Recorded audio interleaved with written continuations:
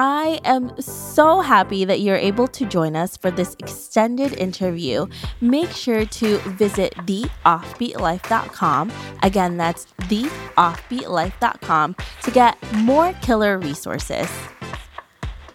All right, so we've been talking about landing a remote job for a while now, but the one thing you're probably most curious about is how to learn the online skills you need to land these jobs. I'm not just talking about getting a brief introduction, but learning from actual accredited schools so you can be taken seriously when you apply for these jobs. You've been waiting for a while, and I'm really sorry about that, but I have finally created a whole page listing the best courses to take, from teaching English online to becoming a freelance writer and so much more, all from trusted sources that will get you that remote job. So if you're ready and serious to take the next step, then visit theoffbeatlife.com/learn online skills to get started. Again, you can visit theoffbeatlife.com/learn online skills to get started. Hey everyone, thank you so much for being here for this extended interview with Marek, where he's going to share with us how to take a long-term career break and travel the world worries free. So hey Marek, how are you? Hey Debbie, very good. Thanks for having me. Thank you so much for being here. I'm really excited for you to share with us a lot of your tips and tricks on this subject. But before we get to that, can you tell us about you and why you live an offbeat life? Well, I live an offbeat life because for the last 10 years almost, I've been location independent, working online. I have a travel blog called Indie Traveler. That's my main and only job. And my past adventures have involved living in different countries, traveling around the world for 2 years straight, and in the past years, taking shorter trips to different destinations around the world as well. Love that. It's so much to this journey that you all should listen to. So make sure you listen to his full interview on the podcast as well, because it's a lot of things that you've learned throughout this journey. So let's get to how you actually got started with your journey, which was you left a job or you were let go from it, and you ended up taking a long career break that turned into a full-time business. So can you tell us about that? And you also have a book about it, and you say you can do this worry-free. How do you do this worry-free, Marek? Great question. I guess when I did it, I did have some worries.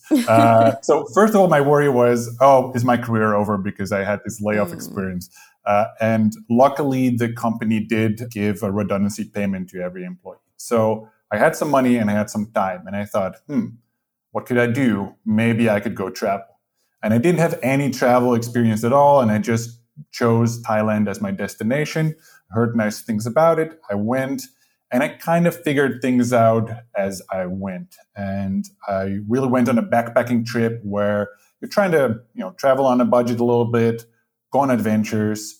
And there were certain things that I had to learn during my journey.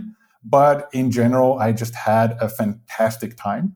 So what was going to be 2 months in Thailand just to get my head in a different space turned into 2 years. I went traveling all around Southeast Asia, and I went traveling from Mexico down to Argentina in 1 year, traveling overland. And this has been a phenomenal experience.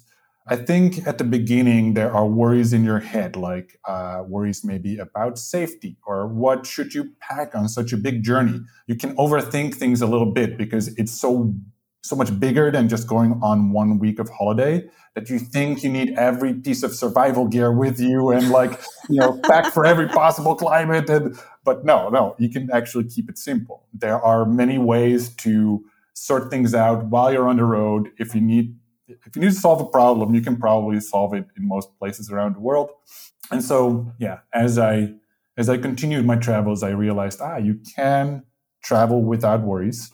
And you can take a break from the usual rat race or your usual career.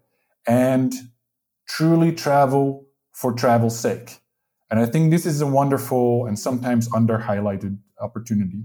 I think for some people, the only way to see the world is to, for instance, work remotely.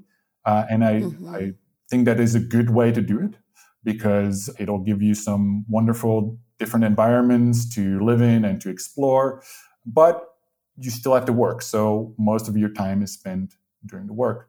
If you can build up some savings and go on a round the world trip or a backpacking trip, you will travel in a very different way.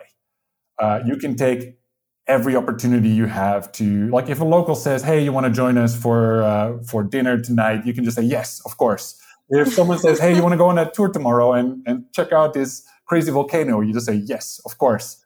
Like everything is a yes, basically. It's a way of seeing the cultures and seeing different countries around the world in a way that is also very different from holidays because of the length of time that you can spend.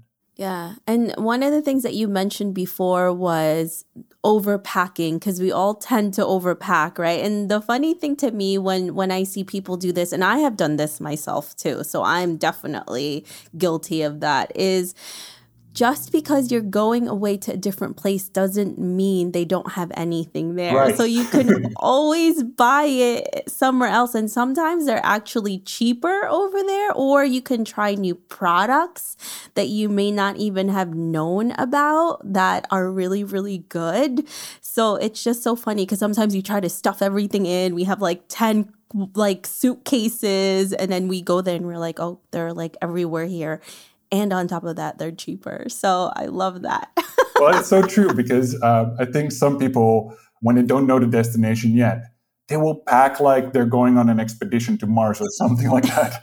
And, most of the world is reasonably developed enough for you to solve anything that you may need to solve on the road, or if you forgot an item, like it's also not the end of the world. You could probably buy it there. So all this stress is not so necessary. And actually, packing light is amazing because if you want to see many different places in a destination, you probably have to move around a lot. And if you are just carrying like a huge suitcase or whatever with you everywhere, it's just going to be really annoying. And if you pack light, you can just jump on that bus, train, or in the car, or the tuk-tuk, or whatever you use, and you're a lot more mobile. And funnily enough, I now find it less stressful to pack less because I know exactly what's in my bag, and so I won't lose it. And if I have loads of stuff in there, I'm guaranteed to lose something along the way because there's just too much. Yeah, I hear you on that because I'm super careless with my things when I travel. So I definitely lose something. Oh, yeah. So I never pack anything important. Yes. So hopefully it's like your toothbrush good. and not your laptop or something like that. Yeah, exactly. That I never lose because I'm always working on it. So I'm like, if I lose that, oh no, oh my goodness. But so one of the things that people typically worry about is obviously the money, right? And you talked about having savings first. Is there any amount that somebody should save for, or at least how many months should they do it? I guess it depends on how long you're going to travel, but typically, what do you recommend people do in terms of that? It depends on everyone's individual situation and where you want to travel, first of all. Because if you're going to go on a long trip, Western Europe may not be the best place because it'll be expensive. If you go to Southeast Asia, as you know, it's a lot cheaper there, and you could maybe travel for, let's say, $1,000 a month. You could have per person, you would have your expenses covered pretty easily if you travel on a budget and you eat the local food and you perhaps do local tours instead of ones that you buy online. So if you can save up a number, it's hard to say because so many people also have different travel styles. But I know that having some money in the bank at least will make it a little bit easier for you to travel, and sometimes you'll have additional expenses that you didn't foresee. For example, when I was traveling in the Philippines, actually, I got really into scuba diving, and I was glad that I had a little bit of extra savings so I could see all these magical creatures. And I didn't know I'd be into scuba diving before I went on my trip. So it's always good to have like 20% extra saved up for what could be the trip of a lifetime. Like you don't want to have to worry too much in the moment. Oh, am I spending $10 more here than yesterday? Or Yeah.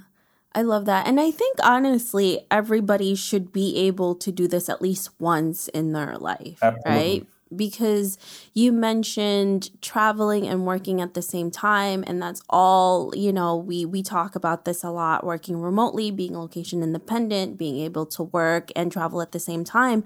But it doesn't really compare to just being in the moment and not having to worry about anything and just being there to be there. Because as you know, you're a travel blogger. Traveling for you now is essentially work, and I'm sure when you're there for a holiday or vacation, I don't know, for me, and I've spoken to a few of my friends, are like, even if I'm just there on vacation, if it's somewhere new, I always have to create content because I don't know.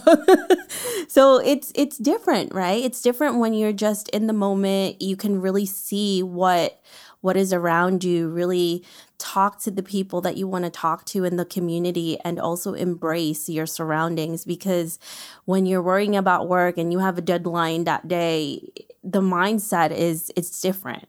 Absolutely. Is that just me, or is that? No, definitely. I think that's very universal. I think you can be a lot more immersed and a lot more spontaneous when you're just traveling for the fun of traveling.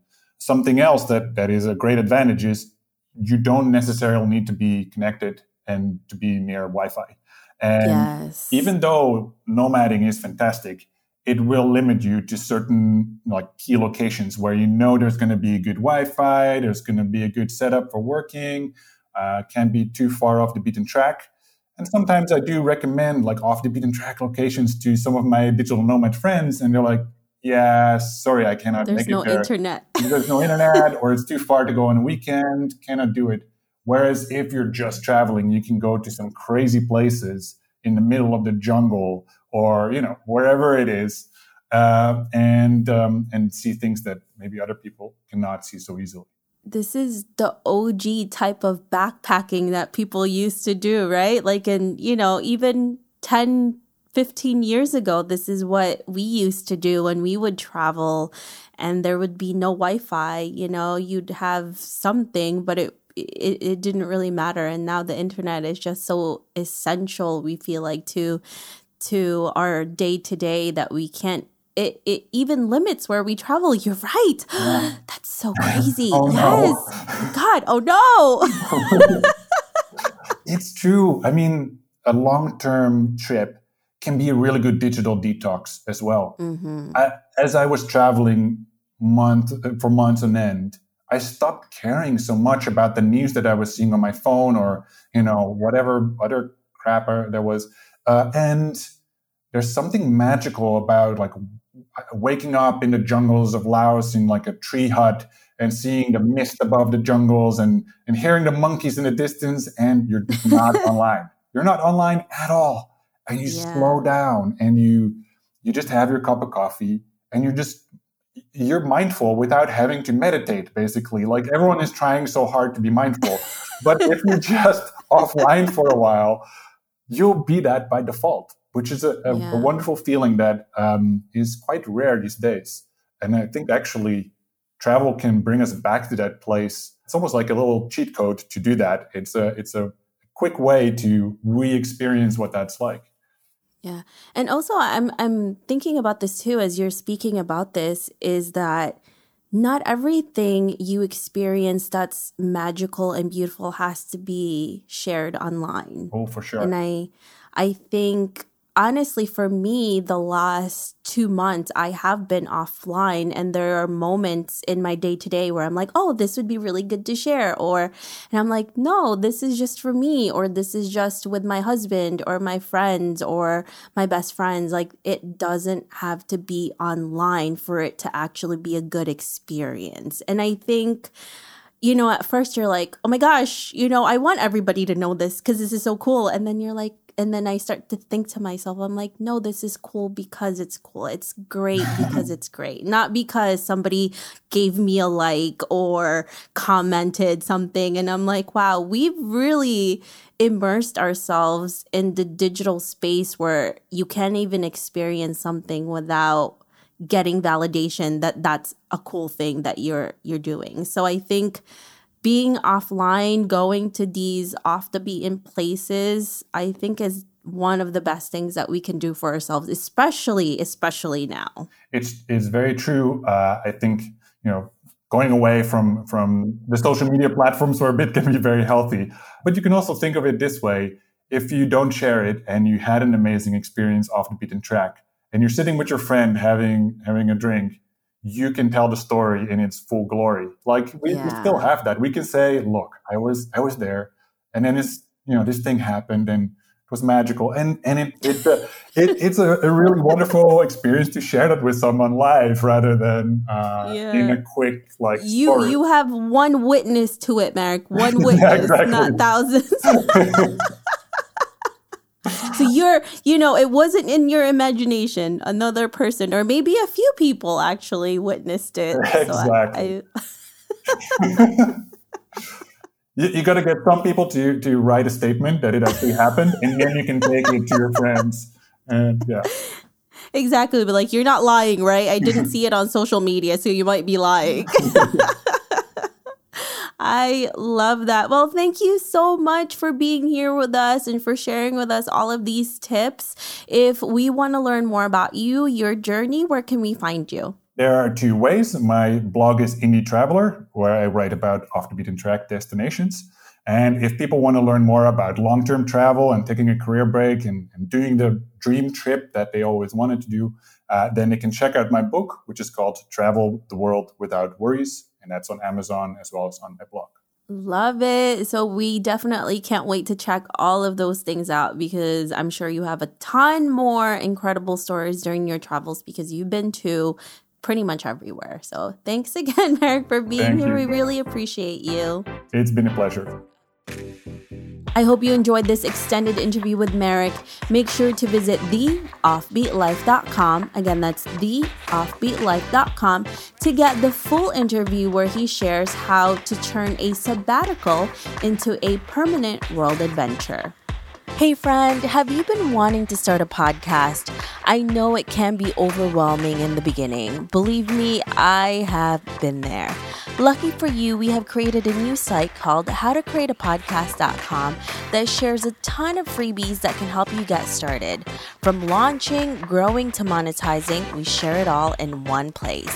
Visit howtocreateapodcast.com for more information. Thanks for joining me on this extended interview. Don't forget to subscribe and leave a review on iTunes. We can also chat some more on Facebook at The OB Life. I'll talk to you soon.